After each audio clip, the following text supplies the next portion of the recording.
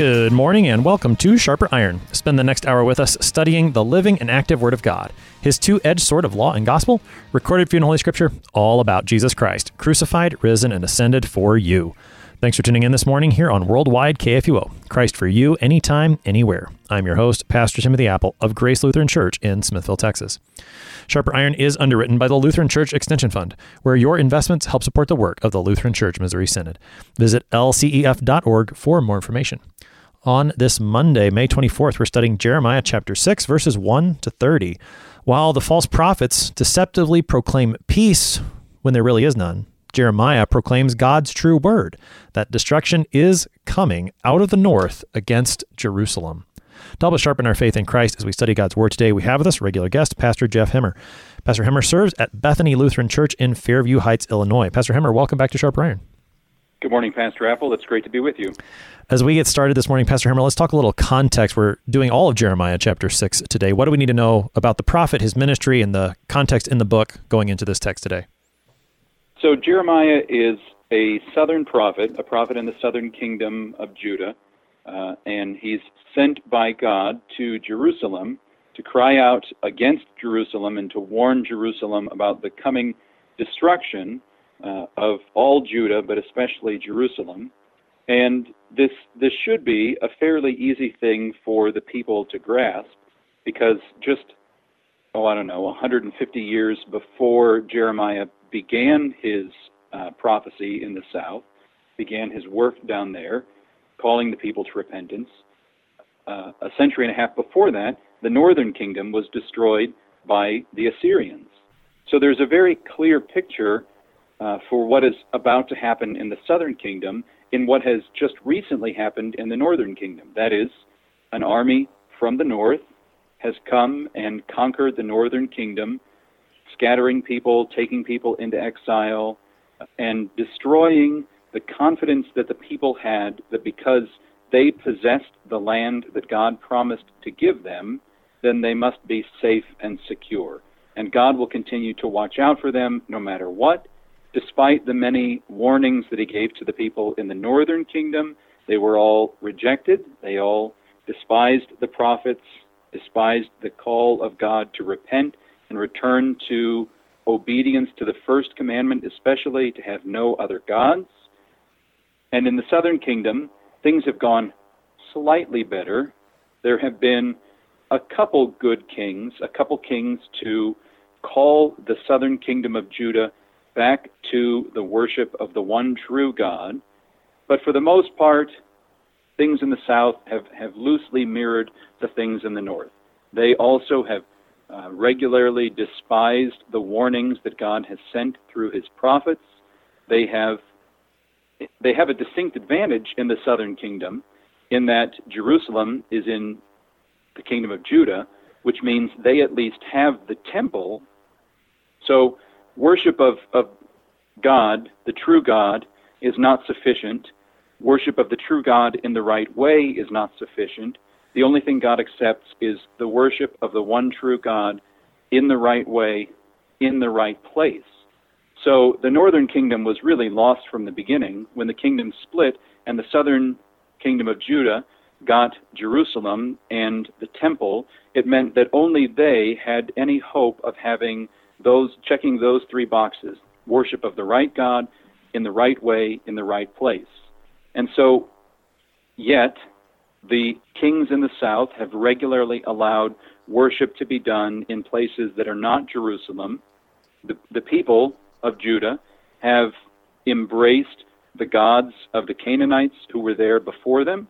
They have mingled the worship of Yahweh, the one true God, the God who brought them out of slavery in Egypt, the God who preserved them through their wandering in the wilderness, and the God who finally made good on his promise to give them this land that he had promised to their forefathers, to Abraham and Isaac and Jacob. He brings them into the promised land, and almost as soon as he brings his people into the promised land, they begin to get complacent and lazy. They don't fulfill God's command to get rid of all those who worship false gods. When he brings them in, he commands them, get rid of all the other nations who currently possess the land, and don't even marry among them, and yet they do, and they don't get rid of all the nations who are in the land, and they don't get rid of all their false worship. And so in the southern kingdom, just as it had in the northern kingdom, worship of the false Canaanite gods, the gods of the nations who were there, the gods of the nations around them, all of that has infected the worship, so they're not checking that box, the worship of the one true God. They're not conducting worship according to the way that God had instituted it. He lays out the pattern of sacrifices, the means by which he intends to impart his gift of holiness to his people.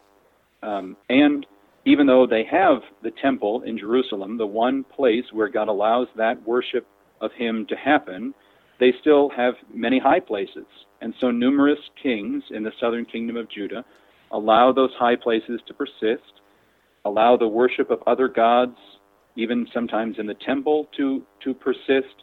And so Jeremiah is sort of God's last-ditch effort to call his people back to repentance. As the chronology of Jeremiah unfolds, he'll be there when the southern kingdom is finally destroyed by the Babylonian army. So all of that, there's a definite urgency, and at times it seems like sort of a fatalism to Jeremiah's prophecy. When he calls people to repentance, it's very urgent, and when he warns about God's coming disaster, sometimes it seems quite fatalistic, as if the time for repentance has passed, and the opportunity for God's people to return to him and avoid the impending destruction, the outpouring of God's wrath and judgment upon them has passed. But as we know, say for instance from the sermon of Jonah to the people of Nineveh, God's anger is about to boil over and he's ready to destroy the Ninevites. And Jonah's very fatalistic sermon to them elicits, it's just 4 words in Hebrew, 40 days Nineveh destroyed, and Jonah then goes up the hill to watch the fireworks.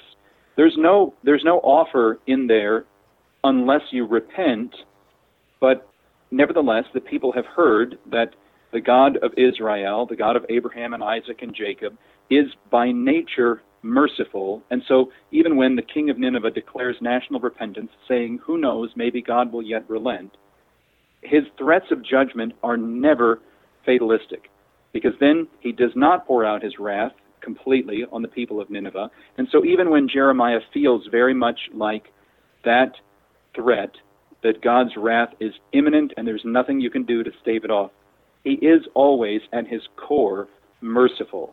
And so when the warnings sound dire, it's because his mercy is driving him to this last-ditch effort to get people to repent and to return to him. So that's sort of a long introduction to bring us up to where Jeremiah is now in chapter 6. He's got these warnings about like a boiling pot at the north about to tip over and swallow up the people, warnings about all the threats of the nations from the north, God's declaration of imminent judgment. All the false prophets are giving people false hope, saying judgment will never happen. All the prophets who tell you that if you don't return to Yahweh, you'll be destroyed, they're off their rocker. God's not like that. He's much more accommodating. I mean, you can hear a lot of the same kind of sentiment in revisionist views of God and his desire for the pure worship of his people and the pure devotion of our hearts to him still today. People want to say he's not such a jerk, he's not such a killjoy, he's not so absolute with his law and with his desire to be the only object of everyone's worship. And that brings us right to the beginning of chapter 6. Well, let's jump right into the text then. That was a very helpful introduction. We are going to see in this text some of that mercy of God, that even though it's urgent, it's not too late. So let's read. We're in Jeremiah 6, beginning at the first verse. Flee for safety, O people of Benjamin, from the midst of Jerusalem. Blow the trumpet in Tekoa, and raise a signal on Beth-Hakkerem, for disaster looms out of the north, and great destruction.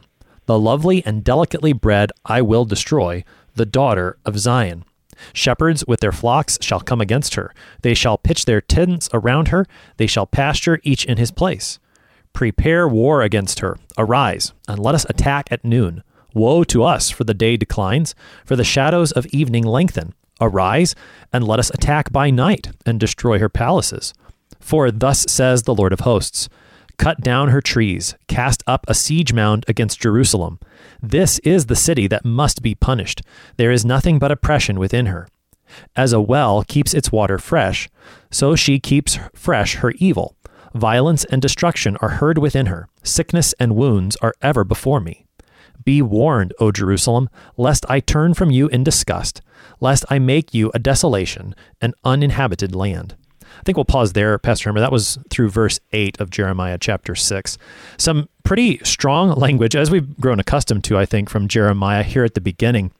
The very place where I think people would have thought this is safe, Jerusalem, Jeremiah says, no, you need to get out of there. And he warns the people of Benjamin, that's where he's from, look out, disaster is coming upon Jerusalem. What do you see happening in this section?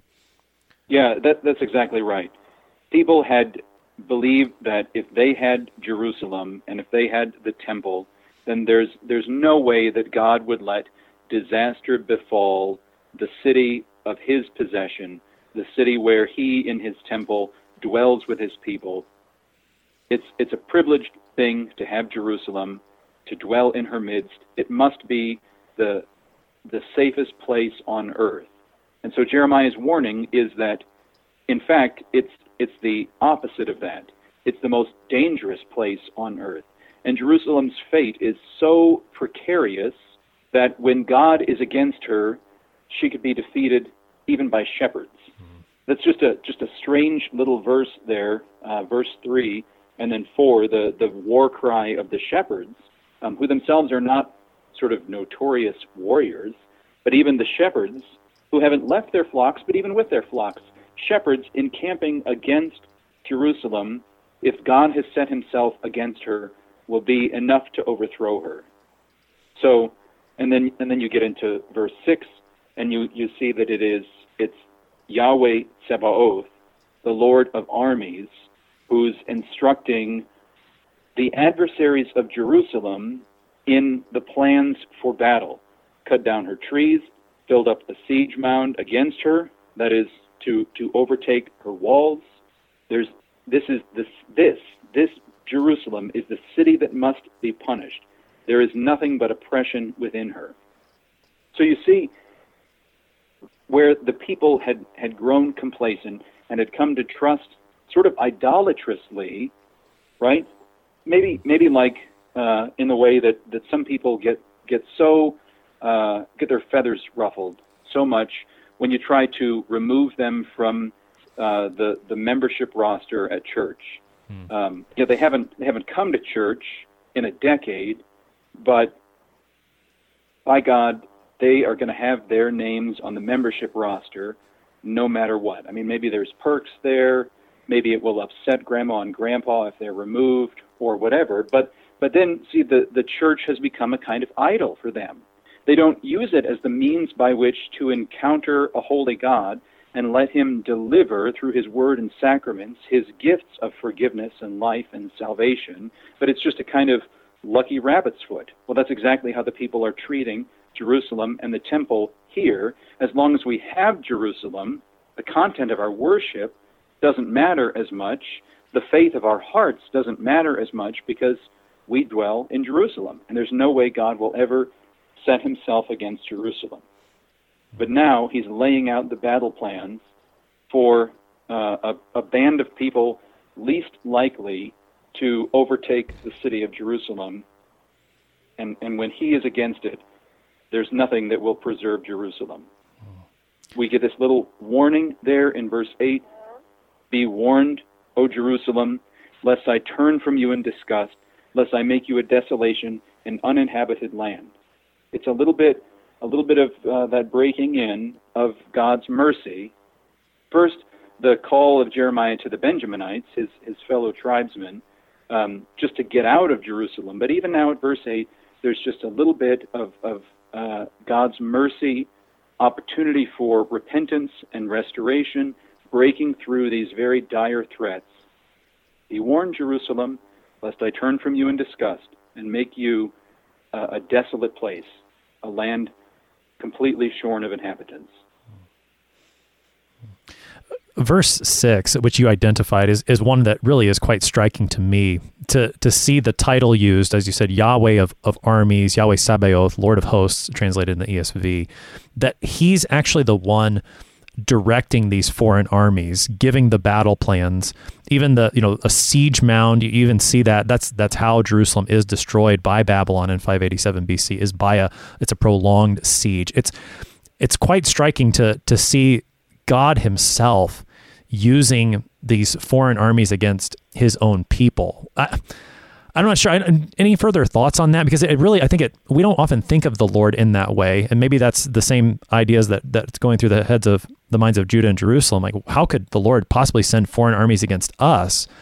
I mean, I think that goes to show just how far the people of Judah and Jerusalem have really fallen from the true faith. I think that's exactly right. That it is intended to expose the fact that they have become rebellious against the Lord of hosts, against Yahweh Tsebaoth. And so it's not he who has suddenly changed his will and desires for them, but their long-standing rebellion against him will finally lead to the marshaling of the armies around them, now led by the commander-in-chief of the angelic armies, against even them, against even Jerusalem. And yet, as you said there in verse 8, you get that breaking through of God's mercy. Be warned right now so that I don't do this, right? I mean, lest I turn from you. Be warned right now. And as you said, sometimes Jeremiah, you do get that sense that it's coming, and it is. And yet the Lord always preaches in that hope that his people will turn. And for folks like Jeremiah who do believe this word, and surely other faithful Israelites who are there in Jerusalem and Judah, words like this do provide hope in the midst of all the destruction that comes around them. So it's a bit of a breath of a fresh air there at verse 8. And we're going to see a few other places here as well where that offer for repentance, restoration breaks through even in the midst of all this law. Any further thoughts on those 8 verses before we move a little further in the text? No, I think that's very good. And you're right, we do get little glimmers of God's offers of mercy and forgiveness now. Those will be much bigger and much more obvious later on in the text. But even now, even in the midst of judgment and in ominous threat, God's nature to be merciful can't help but show through. We talk about the proper work and the alien work of God, and I think that's helpful here to remember. That wrath and punishment are really foreign to God. They are not his MO, not his normal way of dealing with his creation. He does not delight in punishing sinners, in the death of the wicked. He delights in being merciful. And so even here, in the midst of threats of annihilation, the land being left with 0 inhabitants, yet here it is, be warned, lest I turn from you in disgust. So even here, even amid the threats of God's judgment, he has not quite yet turned from them. Though they are certainly turned from him. That's right. Yeah, that's right. So the text continues in verse 9. Thus says the Lord of hosts, they shall glean thoroughly as a vine the remnant of Israel. Like a grape gatherer, pass your hand again over its branches. To whom shall I speak and give warning that they may hear? Behold, their ears are uncircumcised, they cannot listen. Behold, the word of the Lord is to them an object of scorn. They take no pleasure in it. Therefore I am full of the wrath of the Lord. I am weary of holding it in. Pour it out upon the children in the street, and upon the gatherings of young men also. Both husband and wife shall be taken, the elderly and the very aged. Their houses shall be turned over to others, their fields and wives together, for I will stretch out my hand against the inhabitants of the land, declares the Lord. For from the least to the greatest of them, everyone is greedy for unjust gain, and from prophet to priest, everyone deals falsely. They have healed the wound of my people lightly, saying, Peace, peace, when there is no peace. Were they ashamed when they committed abomination? No, they were not at all ashamed. They did not know how to blush. Therefore they shall fall among those who fall. At the time that I punish them, they shall be overthrown, says the Lord. That was Jeremiah 6, verses 9 to 15. Let's pause there again, Pastor Himmer. We've got about 5 minutes here before the break to at least start looking at these. You have more of this talk from the Lord of the judgment that's coming, this idea of a grape gatherer going over the vineyard again to make sure every last grape has been seen. You get some of Jeremiah's own reflection and how this is affecting him. Start taking us into some of this conversation that's happening here between the Lord and Jeremiah especially. Yeah, you're right. If we ended with just a little glimmer of hope in verse 8, now for these verses, it's just a barrage of hopelessness. The people have so thoroughly rejected God that he says their ears are uncircumcised. And this I think is a foreshadowing of what Paul will say about circumcision later, that it's not just the external removal of the flesh that puts one into a right relationship. What counts, Paul will say, is the circumcision of the heart, foreshadowing what God will do in baptism, wherein he delivers his gift of faith to his people. But here, their ears are of a foreign nation.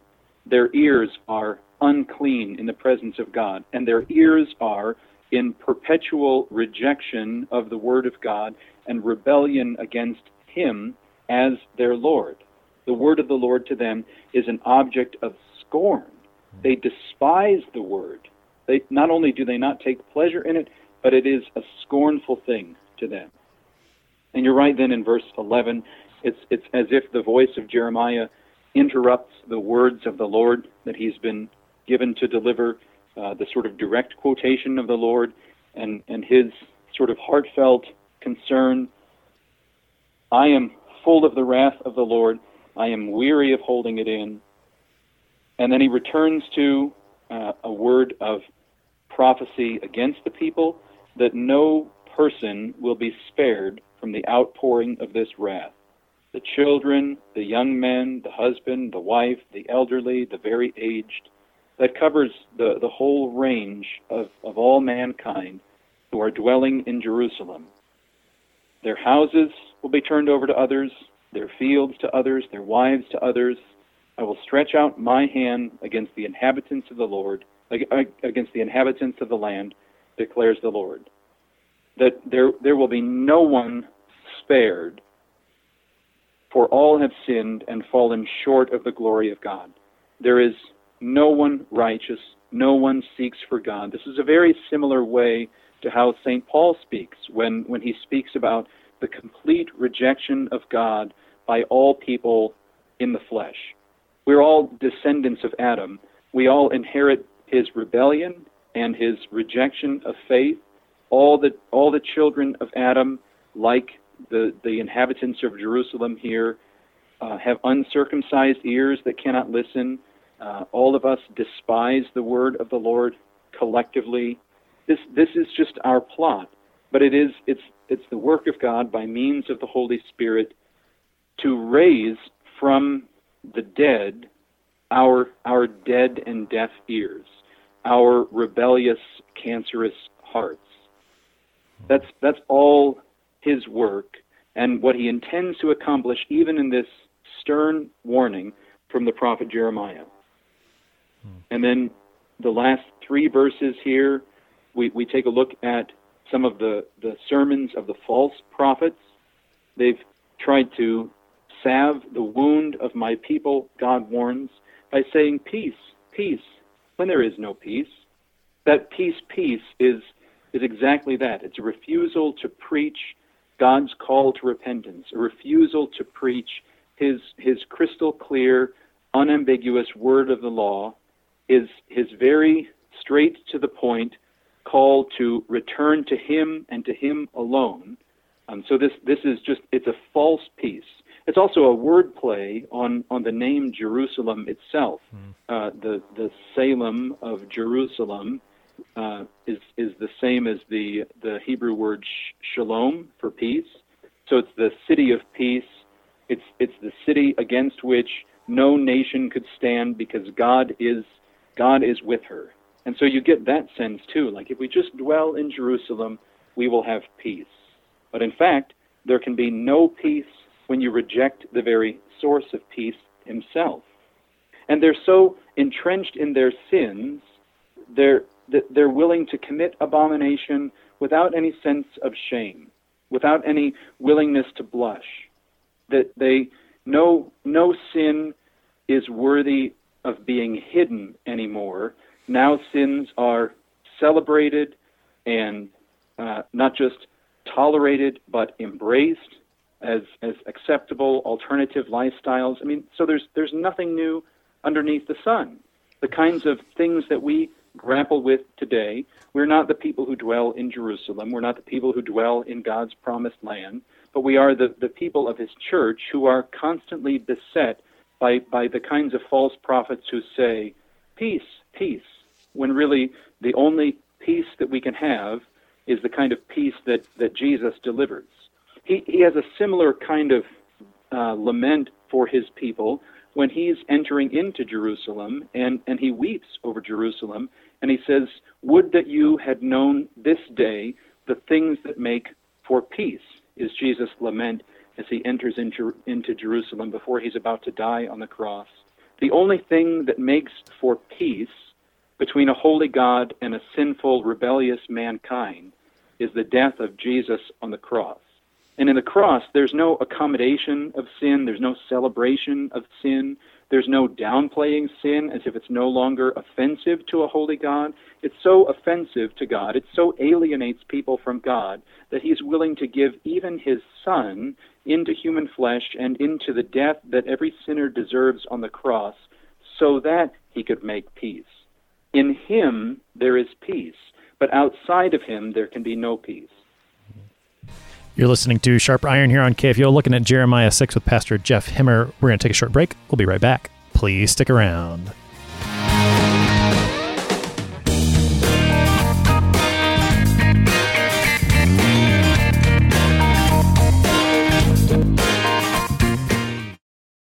Since 1978, Lutheran Church Extension Fund has had the humble privilege of supporting Lutheran Church Missouri Synod ministries and her workers. Thanks to faithful investors, LCEF has provided thousands of church workers, congregations, schools, and organizations with the low-cost loans and resources they need to reach more people with the saving name of Christ. To learn more, visit lcef.org or call 800-843-5233, 800-843-5233.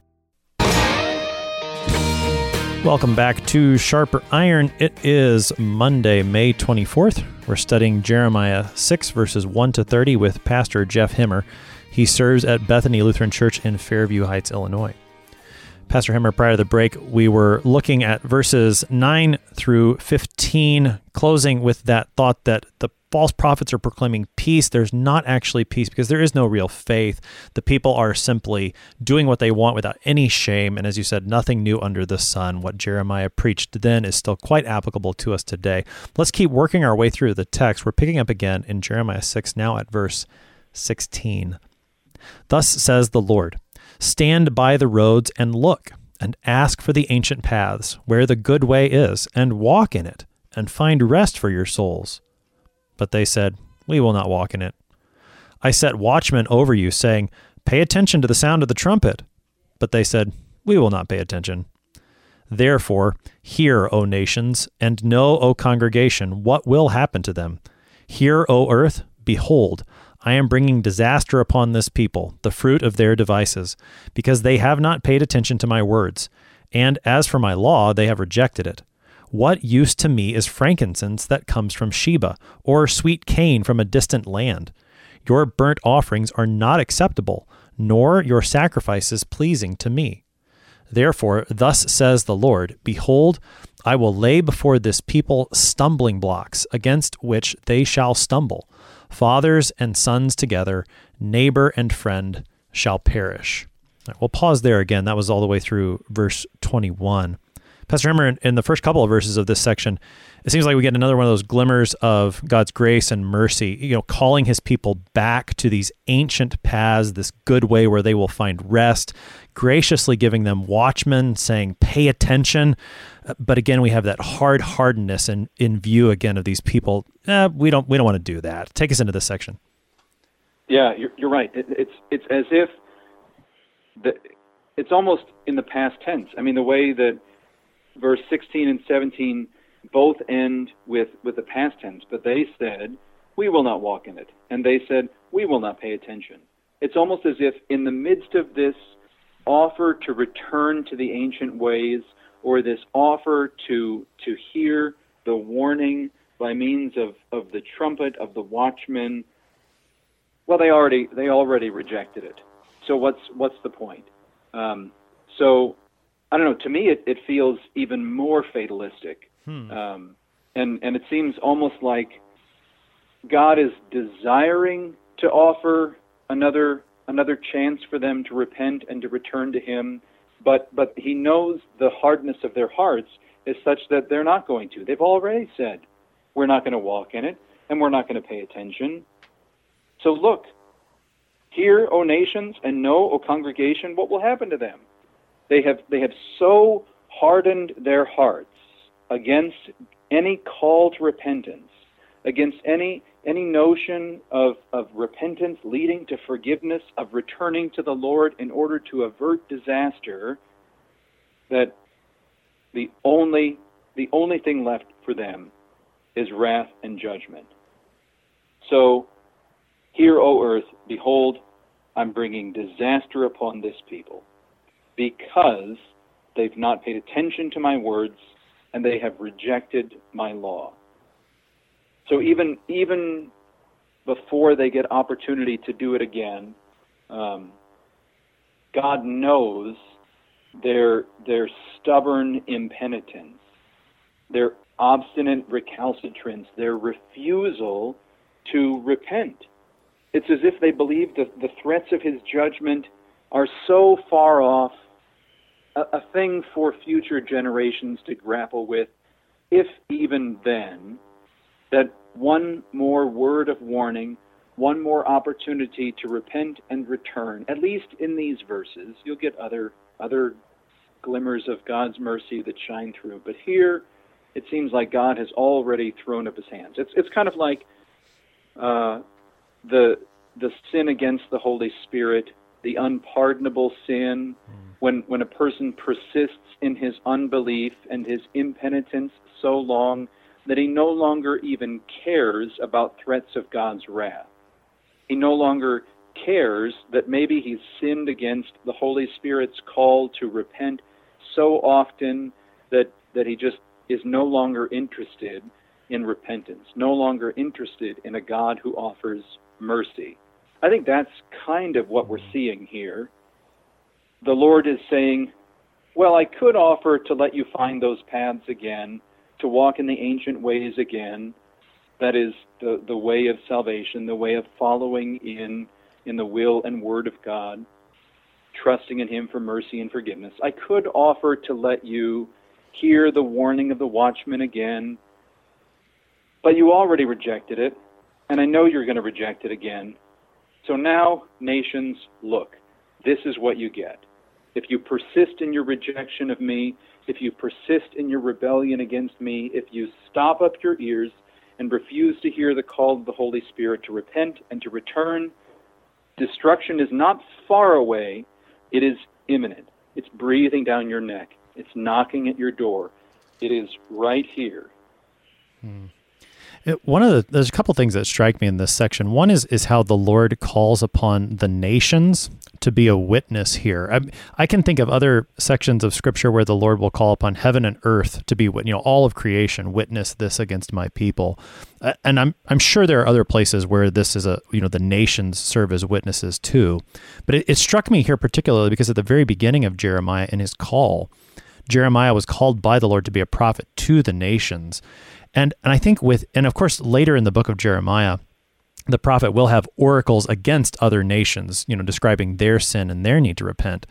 Here, as Jeremiah and the Lord through Jeremiah calls these nations to stand as witness against Judah and Jerusalem, it's almost like now the mercy is going to be extended to the nations, and in this way that the nations are invited to look upon Judah and see, look how they've fallen into idolatry. nations don't do that. Use Judah as your example so that you turn from your idolatry and turn to the one true God. The other thing that stands out to me in this section, and it goes back to what you were saying at the very beginning about what the true worship of God is. In verse 20, where the Lord is saying, what do I need this special frankincense or distant sugar cane for? It sounds like, again, the people have that false confidence in going through the ritual. So not only are they saying, hey, look, we're in Jerusalem, we're cool. Also, they're saying we're doing the right stuff, and we're even going above and beyond with this special frankincense from Sheba. I mean, again, that sense of false confidence comes through. All of that coming to again, the Lord says, destruction is imminent. It's coming. Here it is. Yeah, I think you're exactly right. That here again, you might have worship in the right place and in the right way, but if it's not the worship of the one true God, if there's not really faith there that backs up the worship, then what good is it? And the same is true when the confessions speak against the Roman Catholic doctrine of ex opere operato, that the sacraments are not beneficial to you unless you have faith. That simply by doing the work of the sacrament is not itself profitable to you unless you receive what the sacrament intends to give by means of faith. So you can have the fanciest incense, and you can have the finest sugar cane for your sacrifices, but if it's offered apart from faith, God's not impressed. And so judgment is coming. Let's take a look at the rest of this text. We left off now with Jeremiah 6, verse 22. Thus says the Lord, behold, a people is coming from the north country. A great nation is stirring from the farthest parts of the earth. They lay hold on bow and javelin. They are cruel and have no mercy. The sound of them is like the roaring sea. They ride on horses, set in array as a man for battle against you, O daughter of Zion. We have heard the report of it. Our hands fall helpless. Anguish has taken hold of us, pain as of a woman in labor. Go not out into the field, nor walk on the road, for the enemy has a sword. Terror is on every side. O daughter of my people, put on sackcloth and roll in ashes. Make mourning as for an only son, most bitter lamentation, for suddenly the destroyer will come upon us. I have made you a tester of metals among my people, that you may know and test their ways. They are all stubbornly rebellious, going about with slanders. They are bronze and iron, all of them act corruptly.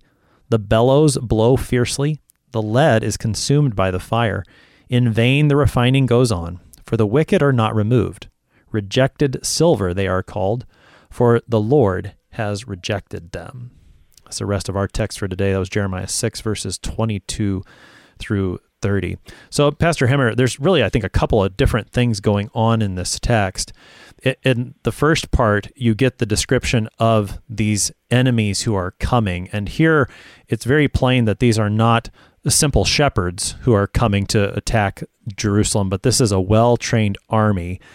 Then it goes into this, this report of the destruction coming and the utter helplessness and despair that the people of Jerusalem will know on that day. And then again, the text closes with almost a, that fatalistic sense that the Lord says, look, I've gone through the process of testing you, and I found you wanting. Take us into this last section. Yeah, I think you're right to kind of divide this into those three parts.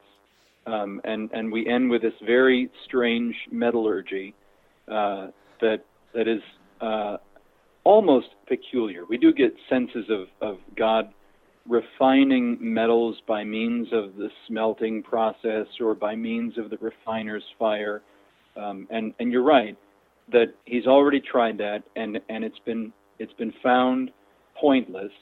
So the only solution is just to discard the metal altogether.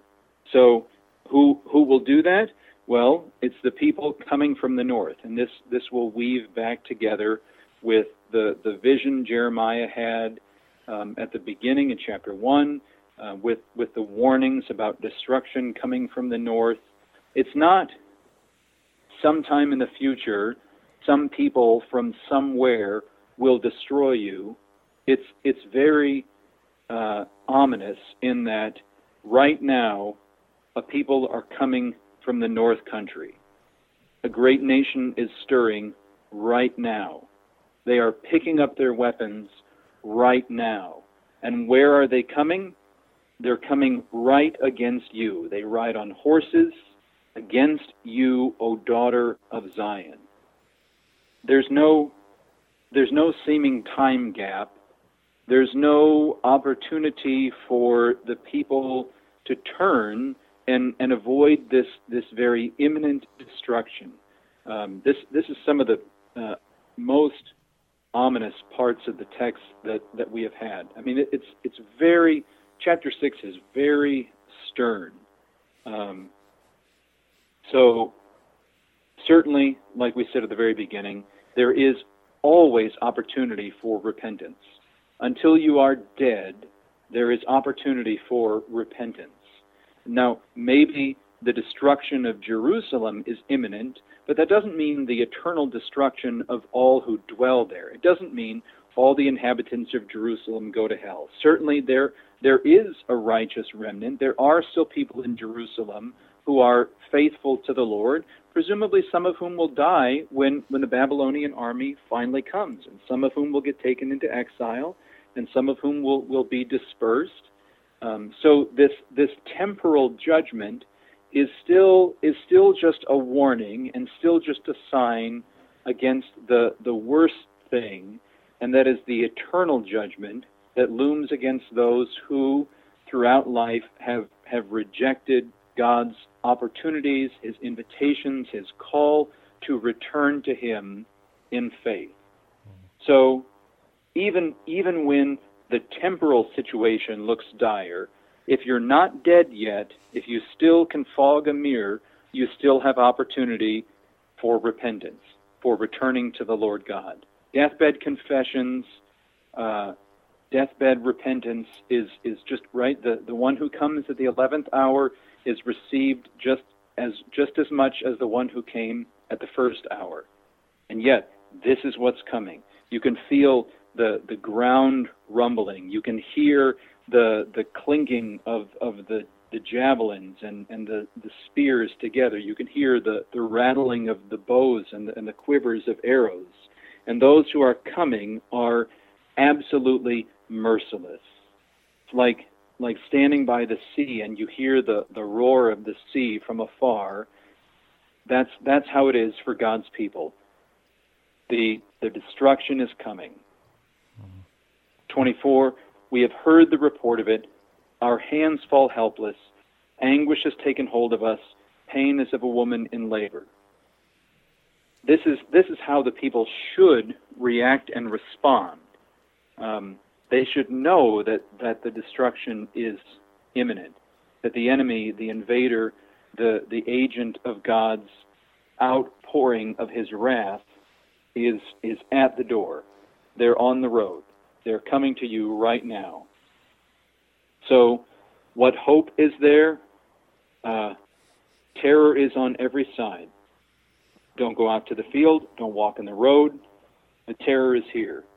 Daughter of my people, put on sackcloth, roll in ashes, mourn as for an only son, most bitter lamentation, for suddenly the destroyer will come upon us. This sackcloth and ashes is a perpetual sign of repentance. And this is now where you get that breaking in of a reminder that God is not perpetually wrathful, that He is, at the core of His being, merciful. It's who He is, it's what He loves to do. He's like a mousetrap that does not want to stay stuck open. He's very easy to spring back to His natural, normal, proper way of interacting with His people, and that is mercy and forgiveness. And sackcloth and ashes, genuine repentance, genuine faith, The work of the Holy Spirit in the lives of his people are the means by which he's sprung from wrath to mercy, turned from his alien work to his proper work. Even if it means that temporal destruction will still afflict his people, there's still hope that it doesn't mean eternal destruction as well. And then we end with this bit of metallurgy. I've made you a tester of metals among my people, that you may know and test their ways. They're all stubborn and rebellious. All they have are slander. They are bronze and iron, and the bellows blow fiercely in order to consume all the dross, all the impurities, all the things that corrupt those metals. But even this refining is just in vain, because the wicked are not removed. So the only thing that the Lord can do is to reject them as imperfect, unpurifiable silver. The wickedness has so beset them, it's become a part of who they are. Impenitence, rebellion, rejection of God, obstinacy, hard-heartedness has become exactly how you can identify these people who are so rebellious against the Lord, that his only option is finally, though he is slow to anger and abounding in steadfast love, eventually his anger comes, and it comes now in the form of the Babylonian army marching on Jerusalem, besieging Jerusalem. There is always hope, though, that even if temporary afflictions beset us, that those need not signify eternal punishment.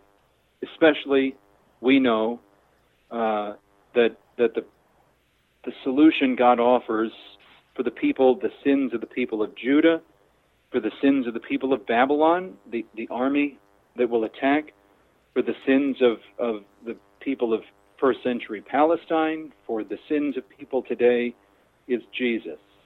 And the place where all of his hot, angry wrath is poured out is on the cross. All this other stuff, it pales in comparison to what Jesus had to endure on the cross, because there he endures the eternal wrath of God, the punishment, the eternal punishment for all sinners. He is rejected by God. He endures hell and separation from God in our place.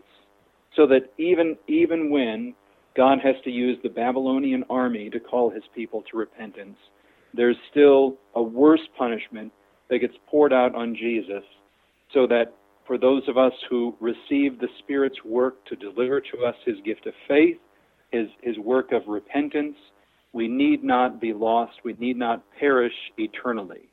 That there is one who says, peace, peace to us, and that is the one, just like in the liturgy, after the consecration of bread to be the body of Jesus and the consecration of wine to be the blood of Jesus, the pastor turns around and holds up the body and blood of Jesus and says, the peace of the Lord be with you always.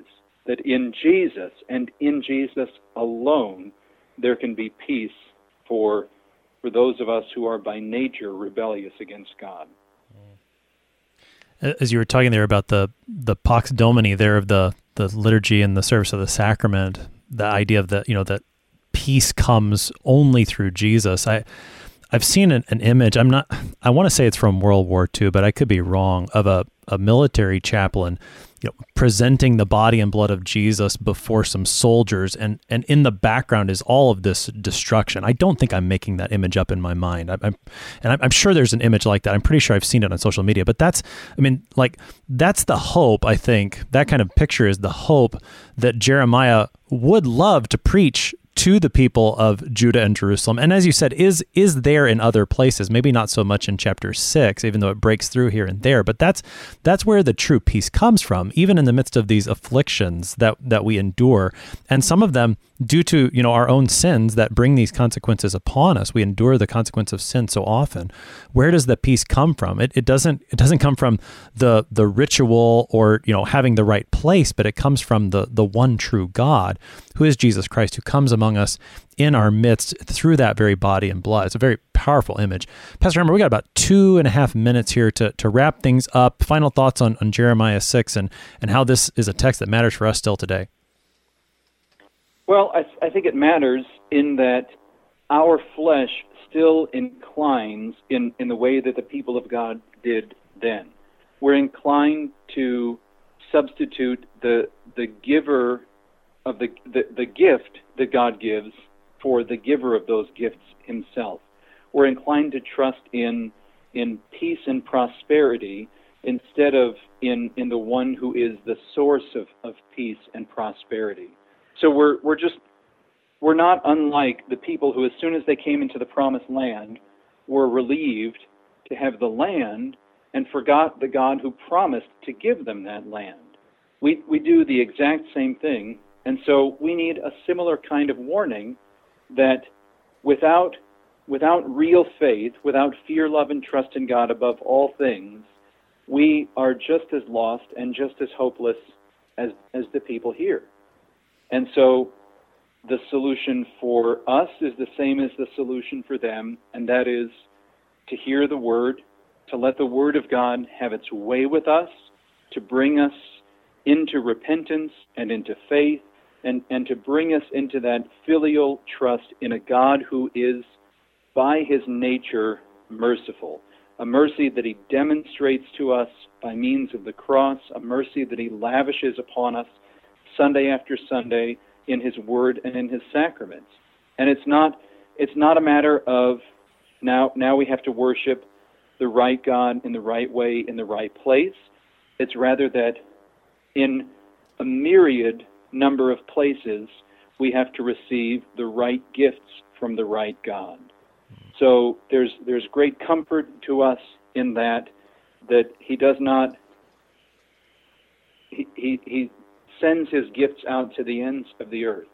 And so now we don't trust in any particular place, in any kind of Jerusalem to be the safe haven from the wrath of God and the afflictions of the world, but we trust in the places where Jesus has promised to meet us, to be the safe havens from the wrath of God and the afflictions of the world. In His Word and in His sacraments, where we encounter the Jesus who gives us peace, is where we find safety from God's wrath.